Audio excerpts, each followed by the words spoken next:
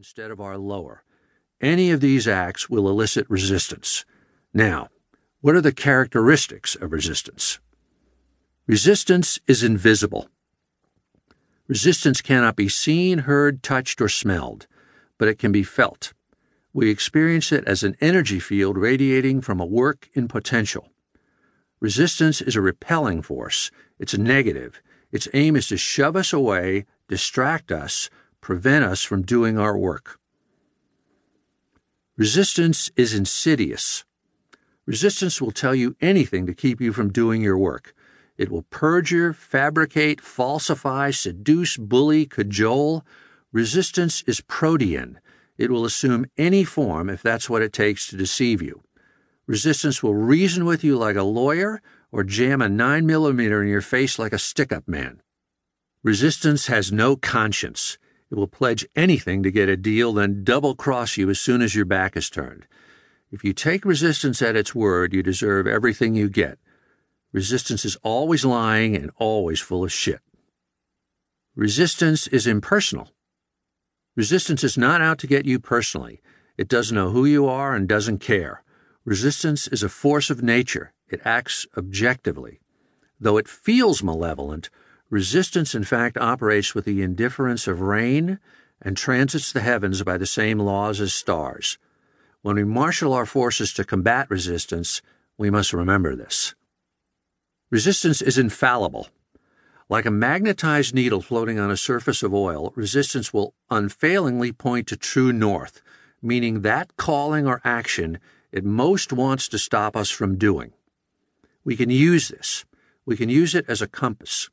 We can navigate by resistance, letting it guide us to that calling or purpose that we must follow before all others. Rule of thumb: the more important a call or action is to our soul's evolution, the more resistance we will feel toward pursuing it. Resistance is universal. We're wrong if we think we're the only ones struggling with resistance. Everyone who has a body experiences resistance. Resistance never sleeps. Henry Fonda was still throwing up before each stage performance, even when he was 75.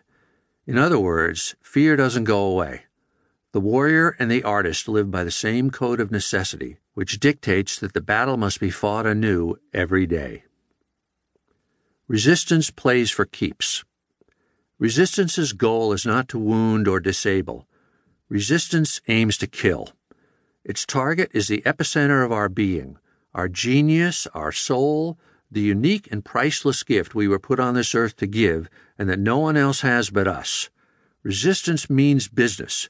When we fight it, we are in a fight to the death. Rational thought.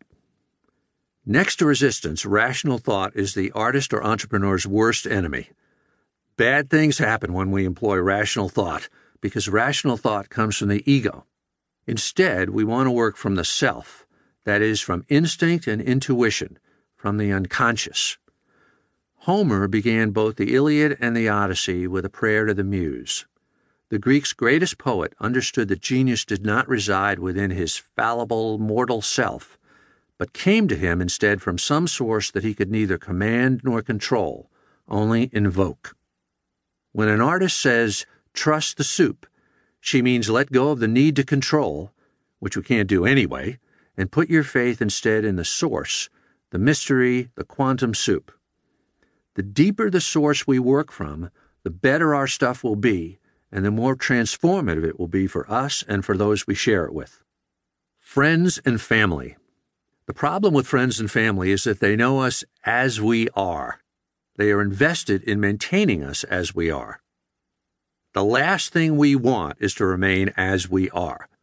If you're listening to this book, it's because you sense inside you a second self, an unlived you. With some exceptions, God bless them, friends and family are the enemy of this unmanifested you, this unborn self, this future being. Prepare yourself to make new friends. They will appear, trust me. Our allies. Enough for now about the antagonists arrayed against us. Let's consider the champions on our side.